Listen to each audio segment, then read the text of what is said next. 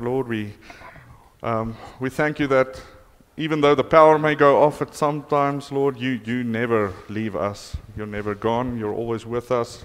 And you always care. There is no end to how much you care.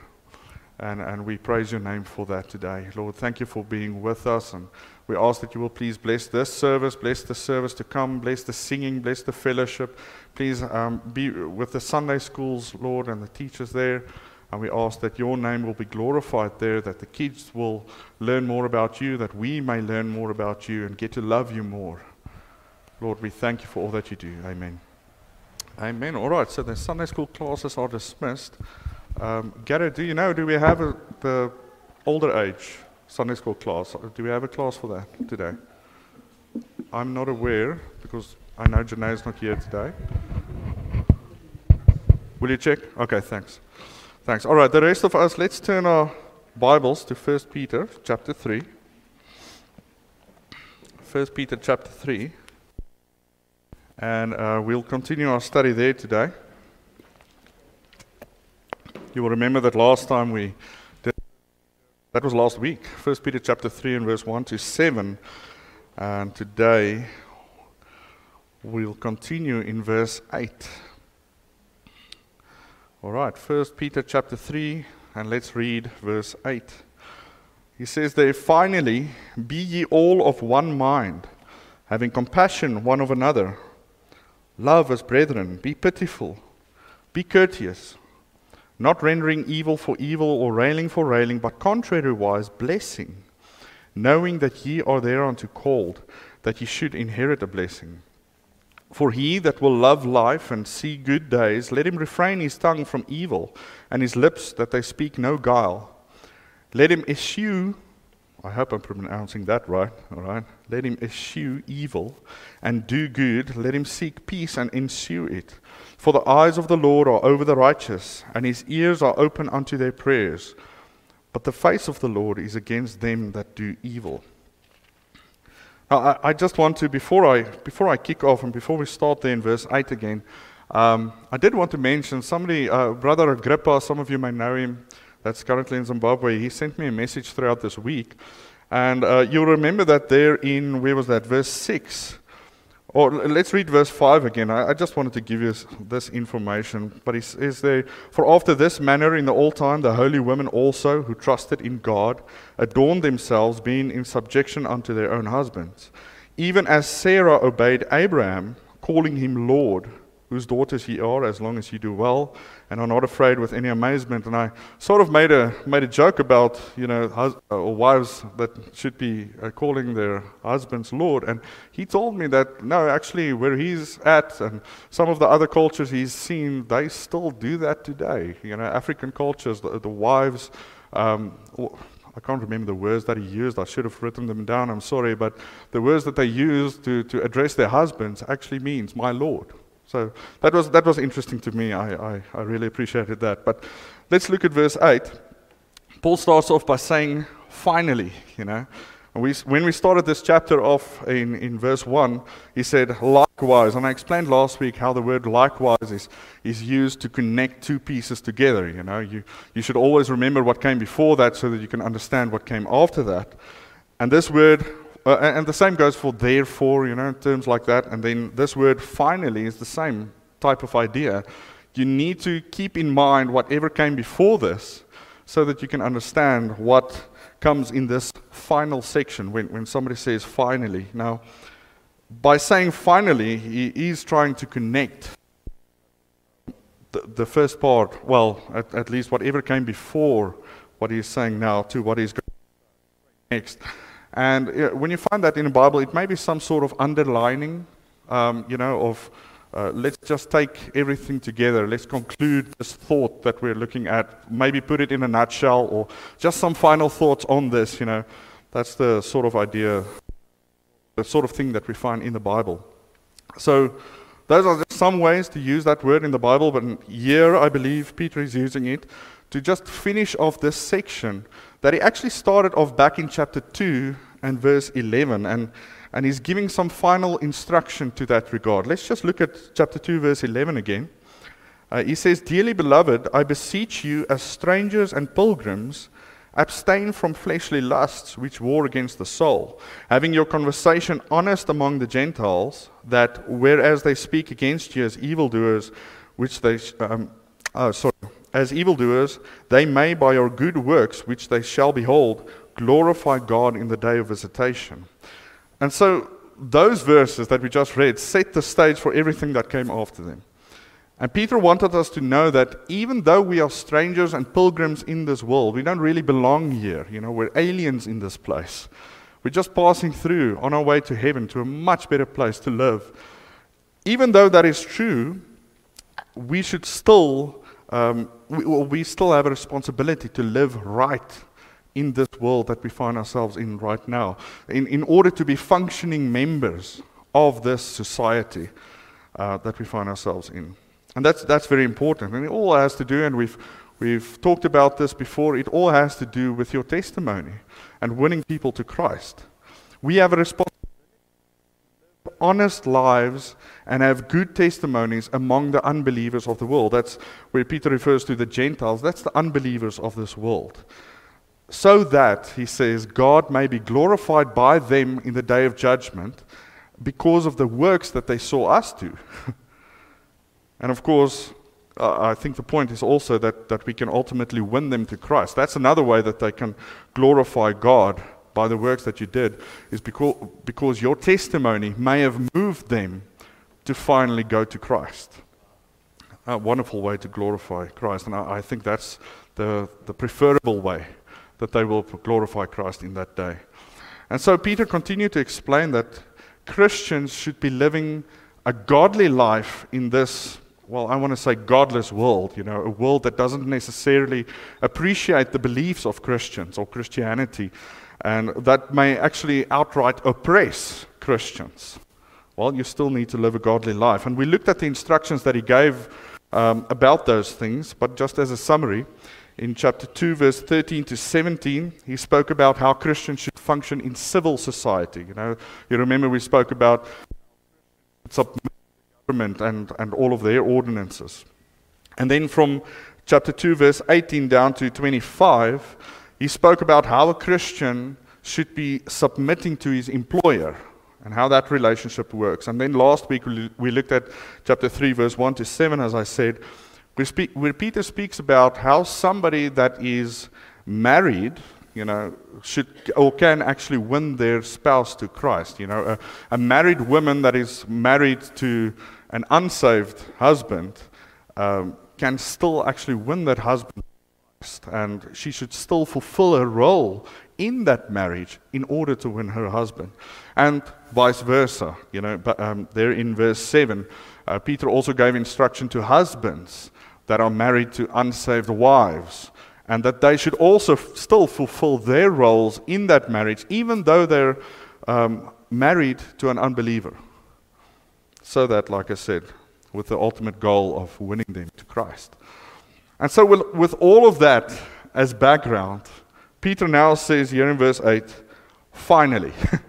So, in conclusion of all of this, before we move on to the next point, okay, he's not finished with this letter. As you can see, we still go to chapter 5, verse 14. So there's quite some road to cover here still. But in conclusion of all of this, he says, "Be ye all of one mind." So he calls believers to be united.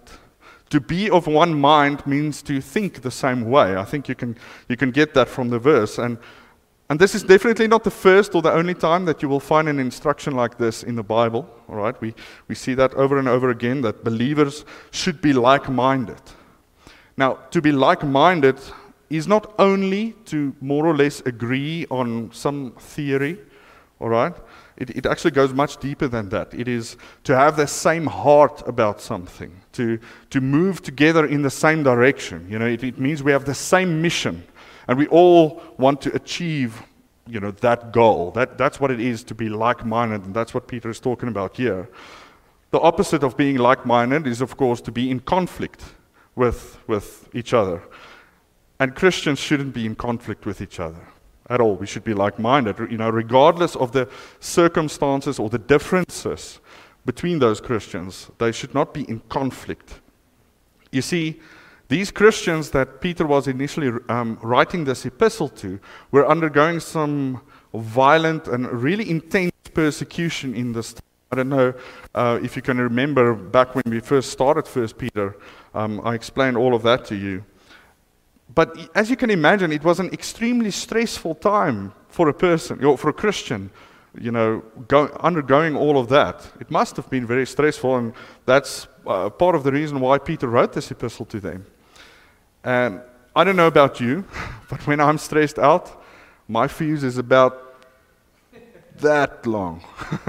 All right? Just for some reason. Isn't that how we are? Some of you have more grace than me, but it's just then when you get irritated, every little thing can just set you off. That's just how we get. But Peter says, even then, even in these horrible circumstances, Christians are still to be like-minded.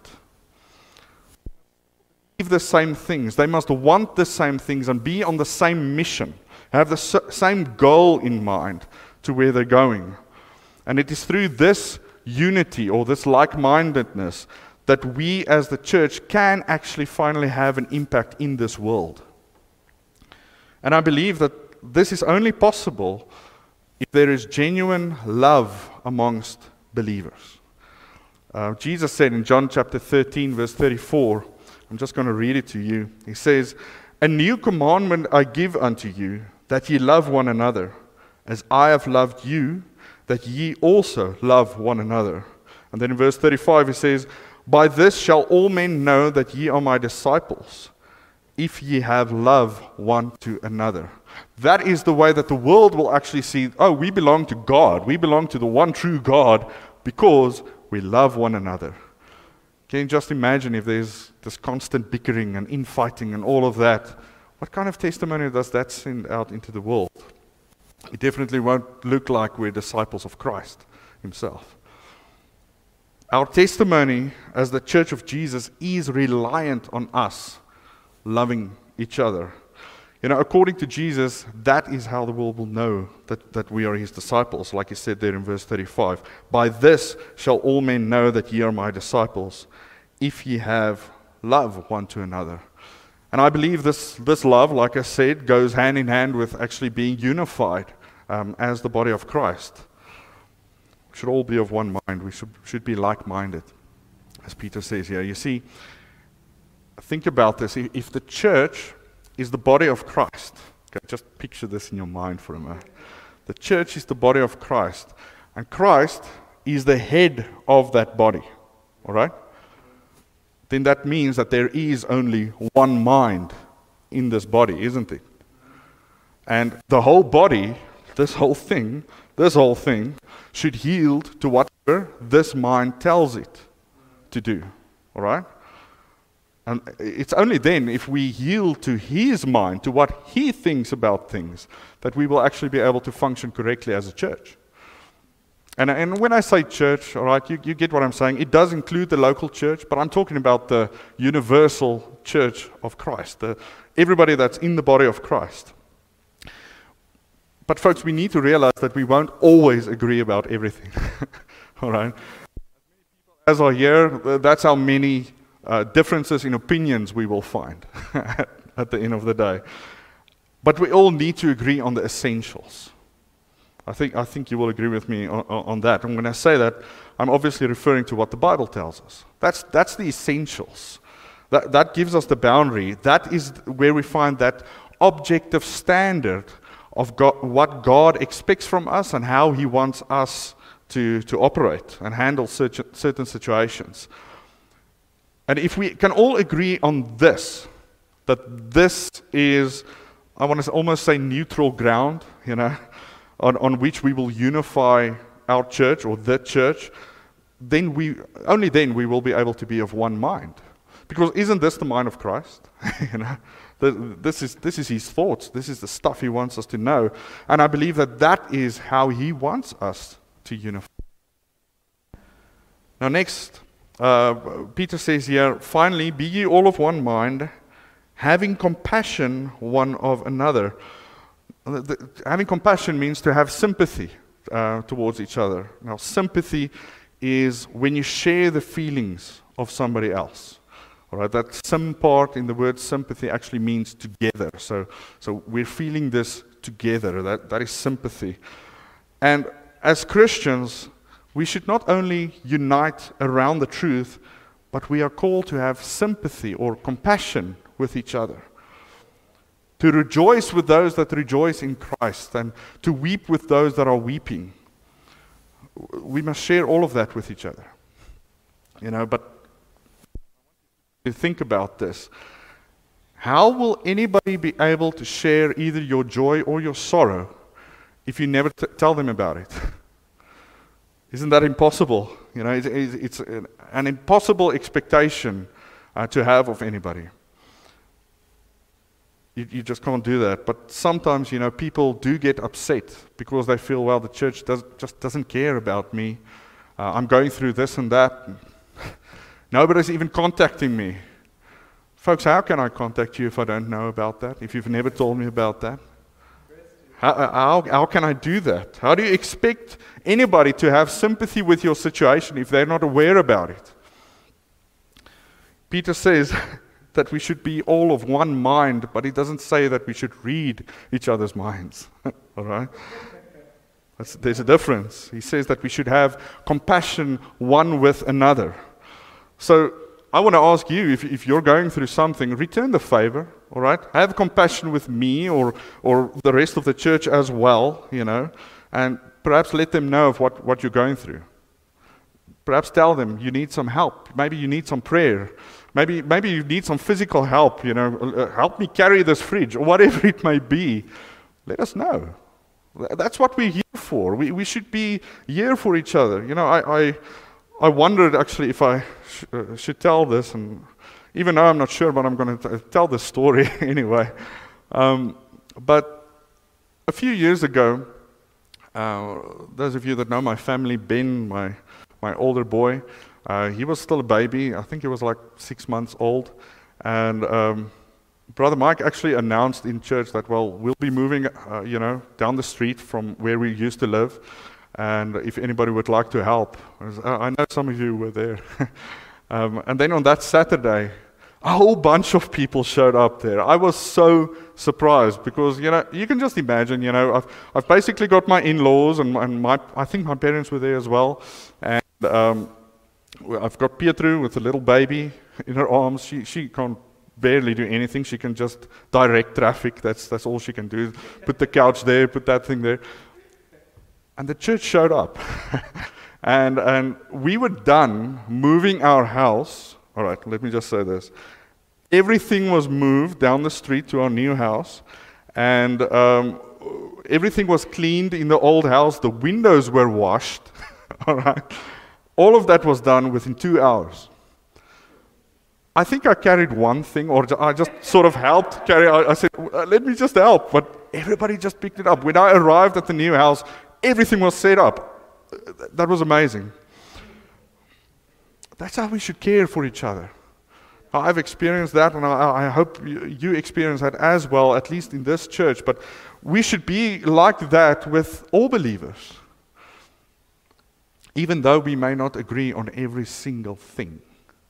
We should be like that with each other, Peter says here that we should have compassion one of another, and Paul sort of echoes something like that in Galatians 6 verse 2, where he says, bear ye one another's burdens, and so fulfill the law of Christ. We should be ready to bear each other's burdens.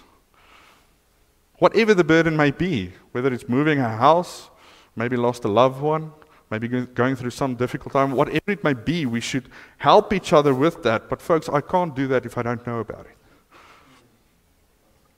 So let's share in each other's joys and sorrows. I'm not talking about walking around complaining to everybody, oh, this is going so bad, my life is so horrible. That's not the point. That's not the point. And I hope you're getting that this morning. The Bible also tells us not to complain the whole time, all right? But let's share our burdens. Let's help each other with. Today you'll help me, tomorrow I'll help you again. That's That's how it should work. That's how a church should function. Let's share that with each other. And if you become aware of something that somebody is going through, don't be indifferent, Don't be towards that. That's the opposite of having compassion, isn't it? It's to be insensitive or indifferent. But let's come in beside them and help them carry that burden. I think that's a wonderful way to actually demonstrate love towards a believer, or a fellow believer, rather. Peter continues, and he says, now let's read the entire verse again. He says, finally, be all of one mind, having compassion one of another, and love as brethren. Love as brethren. That's a special type of love, That's the same type of love that you will find among people that have some sort of, or that are closely related in some way. That's the type of love, It's the type of love that honestly wants the best for the other person. And there's nothing fake about it. When you love that way. There's no fake part about it. And you know that you love the brethren this way. I think one test for that is if you find yourself praying for a brother or sister. I think that's a great way to actually show your love towards them, even if they don't know you're praying for them. You can still prove your love like that. Another way is if you are always ready to forgive each other. That's part of loving the brethren, or loving as a brother, is to be ready to forgive. I'm thinking of little kids, We've all been kids. I have kids, but we've all been kids, and maybe some of you have brothers or sisters, or just friends, You remember you'll get in a fight about something, some nonsense, You'll just get in a fight or whatever, and how long does it take you to get over that? It's like, oh, there's a ball, let's go play. And then you're over it. Be ready to forgive. Be ready to forgive. We should be ready to forgive because we know how much Christ forgave us. That's the basis for this, I think. This is the type of love that will move one believer to go and help out another believer when they are struggling with, well, let's say sin. Or if they have to be reprimanded about something, that's difficult to do. But that's love. It is the type of love that believers show each other by building each other up in the faith. Don't just leave that to the pastor or whatever preacher is standing up here. We can build each other up in the faith. Or even just by helping each other, like I said, with physical things. That's a great way to show your love. There are so many examples that we can think of here and to name, but I think you're starting to get the picture. So let me ask you this. Do you think about fellow believers as your family in the faith? I realize we're not all blood relatives, all right? I have 4 blood relatives in this church, all right? That's my close family. But we should think of each other as family in the faith. And that's how we should love each other. Perhaps it's been a while since you've showed this type of affection or selfless service to a fellow believer. And if you're thinking that today, maybe it's time to start again. Just open up your eyes and your ears, and you will find some way to help somebody. All right? We all have something to offer to a brother or a sister. Peter continues. After saying love as brethren, he's saying, be pitiful. Now this goes a little bit further than having compassion on each other. All right? It speaks about being so affected by the pain of others that you are deeply moved by it. Much like how Jesus was moved at the scene, at the grave of Lazarus. Do you remember that? What happened there? In John 11, verse 33, we read how Jesus came to the grave and he saw Mary there. She was weeping, and he saw the other Jews that were gathered there at the grave, and they were weeping. And they really loved Lazarus, and they were obviously weeping because of this great loss that they are suffering. Some of you have gone through that as well. And so when Jesus saw that, the Bible says that he groaned in his spirit. He groaned in the spirit, and he was troubled, John tells us there. So much so that he even stood there and he wept. He wept because he felt the pain that those that stood at the grave felt. He had pity on them. Folks, that is how we should be pitiful, as Peter says here. It's part of caring for each other, truly caring, truly loving each other. And lastly, in this verse, after saying, be pitiful, he says, be courteous. Be courteous. I actually had to look up the pronunciation of that. So this is a pro tip.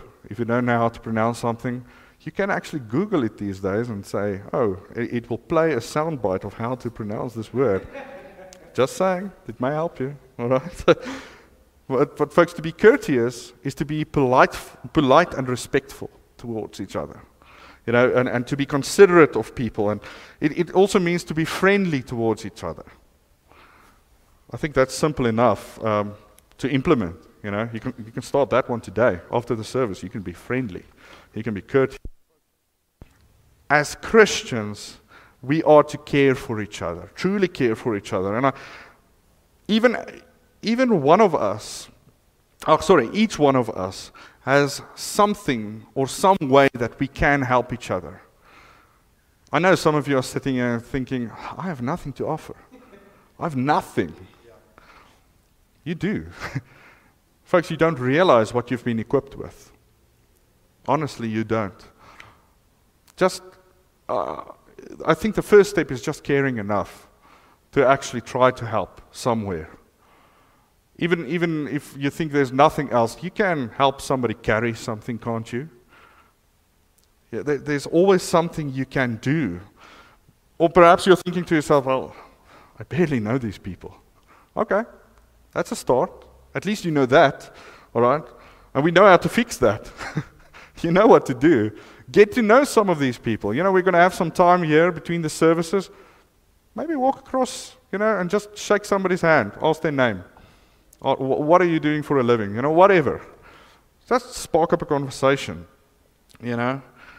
Now, sure, you may not be able to get to know everybody on a very personal level here in the church. That's fine. But you can get to know some of them, can't you? And you may not even like everybody that you meet. Right? That's going to happen. That's natural. You know, some personalities just don't get along. And that's fine. You know, we are not called to like everybody. But we are called to love everybody. There's a difference there. You can love somebody that you don't really like. All right? But I'll let you figure that one out. But we should be of one mind. And each one of us need to fulfill our part in this. You can't just leave this to somebody else the whole time. Stop doing that. Each one of us has a part in this. Now, notice that all of the things that Peter mentions here in verse 8 work together. By being of one mind, we will have compassion with each other. We will love each other, we will be pitiful, and we will be courteous towards each other. They all go together, and perhaps you haven't been doing very well on one or two or maybe all of these things. Well, it's not too late to start. You can repent today and ask the Lord to help you in these areas, to grow in these areas.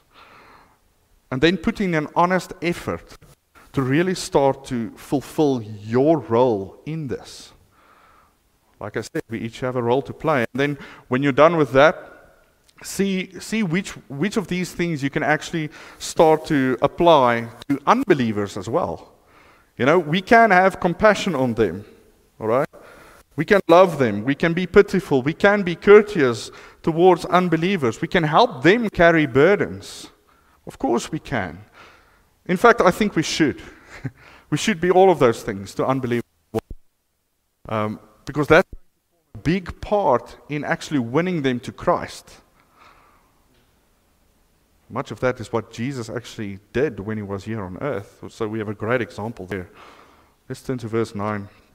Sorry, I'm just going to get a drink. He continues saying, not rendering evil for evil. Now, I think this is a fairly self-explanatory statement, not rendering evil for evil. We actually find something like this repeated a few times in Scripture. But Peter is saying, if somebody is doing something evil against you, well, then you shouldn't do an evil thing to them in return. That's what that means, not rendering evil for evil. You should not try to get even with them. But let's think about what he is saying here, because that's what we're here for, isn't it? Let's think about this. He says, no matter how somebody treats you, and you can think of the implications there, you should not be seeking revenge against them. This evil that Peter refers to is not only, it is, but it's not just something bad that somebody does or something evil that they do, but it refers to that badness or the evil itself. And so if somebody that is inherently evil does something evil to you, you should not try to get even with them. Now, I'm not saying that you shouldn't seek justice, all right? I think we should, for whatever evil is committed against you. I think we should do that. And we have ways for that. But rather, you shouldn't try to enact the justice yourself. That's a lot different than the way that we would think about things, isn't it? You know, there is just something in human nature that makes us want to take revenge on somebody if they've done something to us. Especially if that person committed whatever evil deed it was, is inherently evil himself.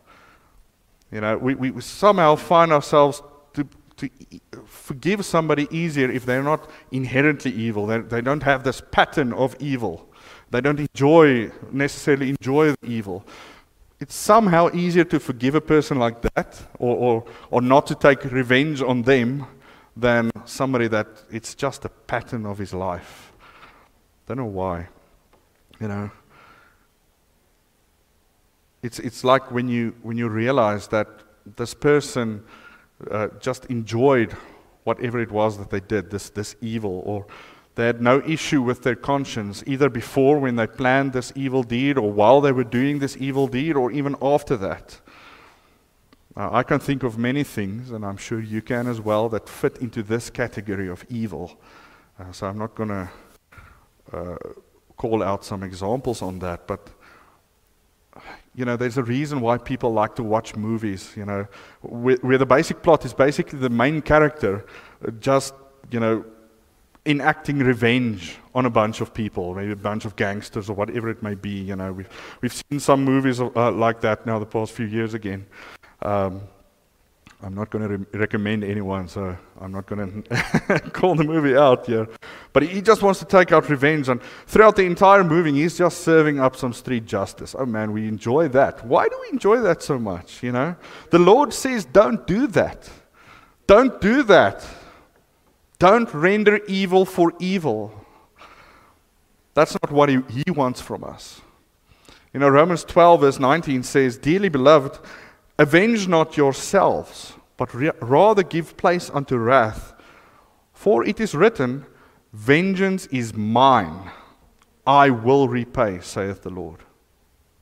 The Lord will make sure that justice is served, even if it is not in this life with this government or judges or whatever it may be. That's not a comment on what's going on here, it's just the fact. The Lord will make sure that justice is served. And so Peter says here, not rendering evil for evil or railing for railing. Now we've looked at this railing before, you know, in the previous chapter. And it's just a different form of the word that is used for revile, as we see there in chapter 2, verse 23.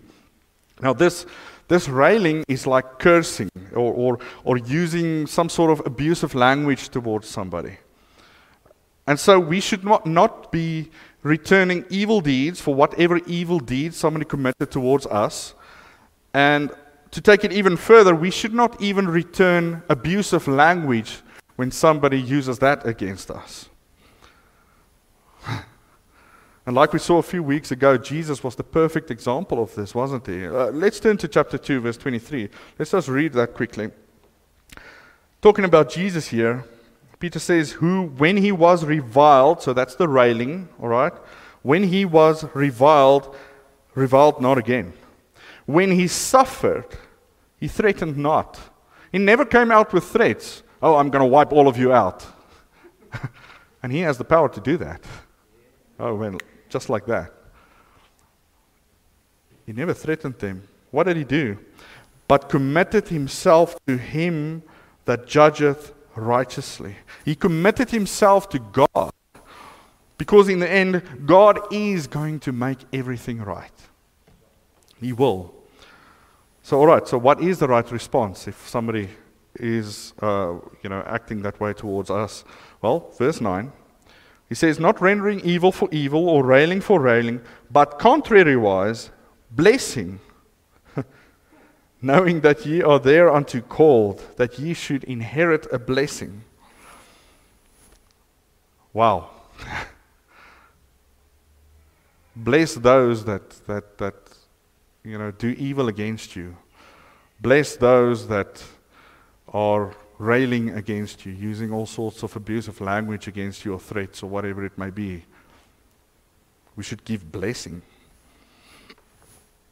When evil is done against you, or when somebody insults you, or whatever it may be, you should not be returning the favor, right? Instead, we should repay them with a blessing. That's what God expects from us. Now, just shortly, there are a few ways that you can bless somebody. You can pray for them to get saved. I think that's a great way. Or if they are already saved, you can pray that God cleans them up. Because if they are saved, they have the Holy Spirit in them.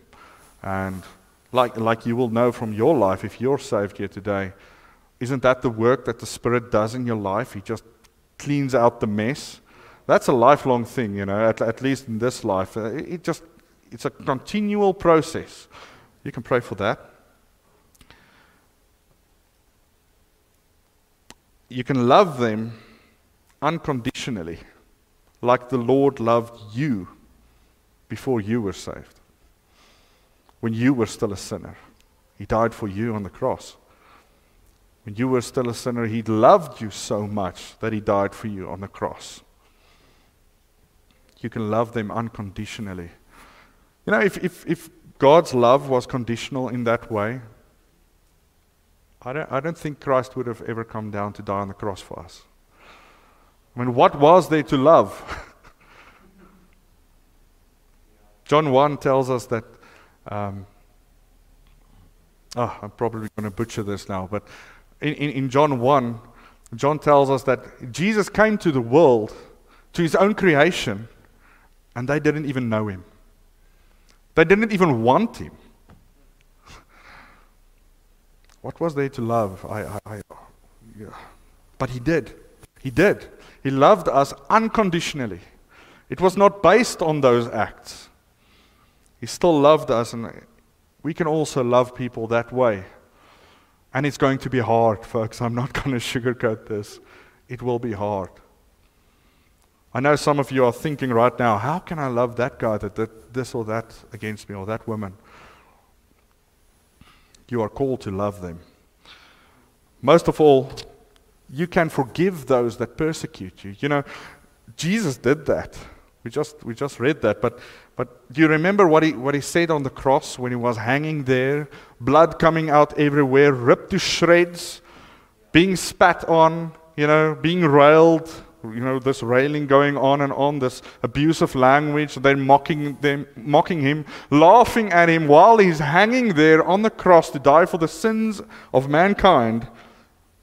He said, Father, forgive them. Know not what they do. He forgave those that tortured Him, that mocked Him, that reviled Him.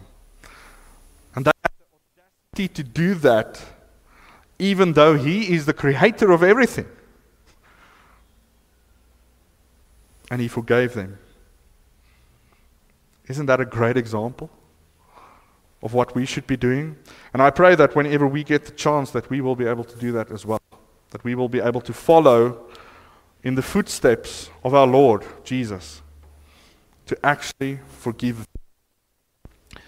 We are called, Peter says, to bless those that curse us, because we have inherited a blessing from God Himself in that He forgave us after we have sinned so much against Him.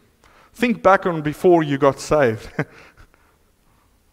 I don't think it's good to dwell on the past the whole time and think, oh man, I did all these sins. If you're saved, you've been forgiven. That's done with. But maybe think back on that and think on how much He forgave you. Isn't that amazing? That's a blessing that we got from Him. We had an enormous debt to repay Him for all of our sins, and none of us would have been able to do it. We couldn't repay that debt ever. All right, that's why the lake of fire goes on forever and ever and ever and ever and ever and ever.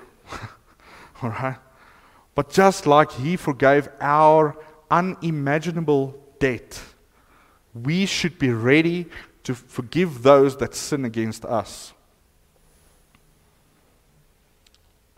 So, I know, like I said, this is easier said than done. I realize that. I'm also a man with, who said that? With like passions as you. Yeah. But it doesn't make it any less true, does it? We can't erase this part in the Bible and all the other parts that talk about this very same thing. We can't do that. So I would like to finish off with this question. And answer this for yourself. Don't tell me the answer.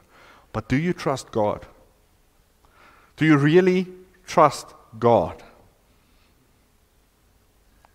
If we really trust Him, I think we should do things His way. Isn't that part of trusting? If I tell my little boy or girl, do this or that, and if they trust Daddy, they will do it that way. Because I say, well, this will be the outcome. We should do things His way. And I think we should trust Him for the outcome on that. Let's bow our heads and pray, and then we can get to meet each other outside. Father, this is really tough.